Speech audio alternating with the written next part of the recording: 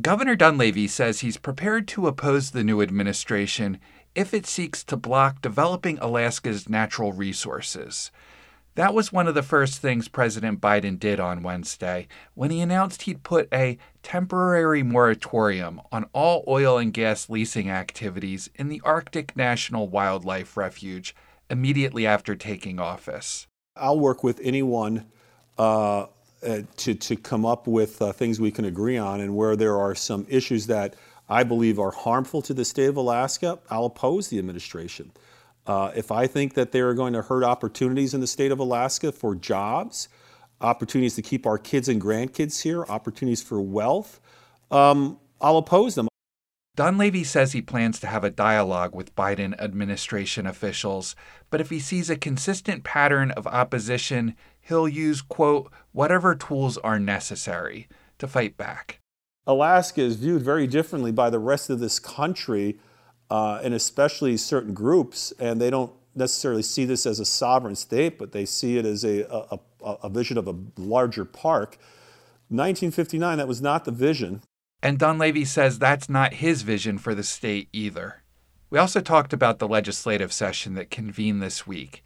He says he has 3 top priorities: to settle how permanent fund dividends are set, to pass constitutional amendments that would limit state spending and require public approval for tax increases, and to pass a bond package for funding capital projects.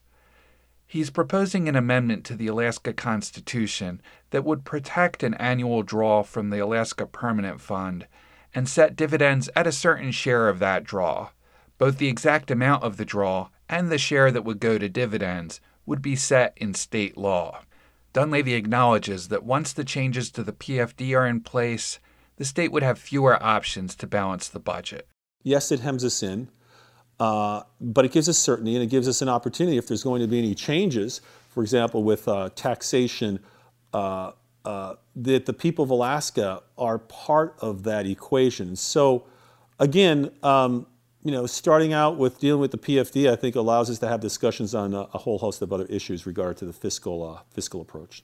In defending his proposal to require that the public vote on taxes, he pushes back against the idea that voters would reject any new or increased taxes.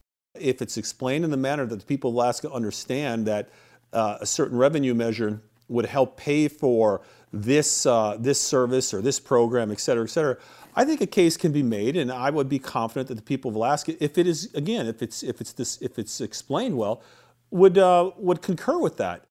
Dunleavy added that he's inherently suspicious of adding revenue, pointing to a history of the state spending money when it's available. Finally, Dunleavy praised Alaska's vaccination team for leading the country in vaccinating residents so far. He hasn't received his first shot. I am going to wait my turn, and that'll be determined by our health team. He says he wants the most vulnerable Alaskans to be vaccinated first. In Juneau, I'm Andrew Kitchenman.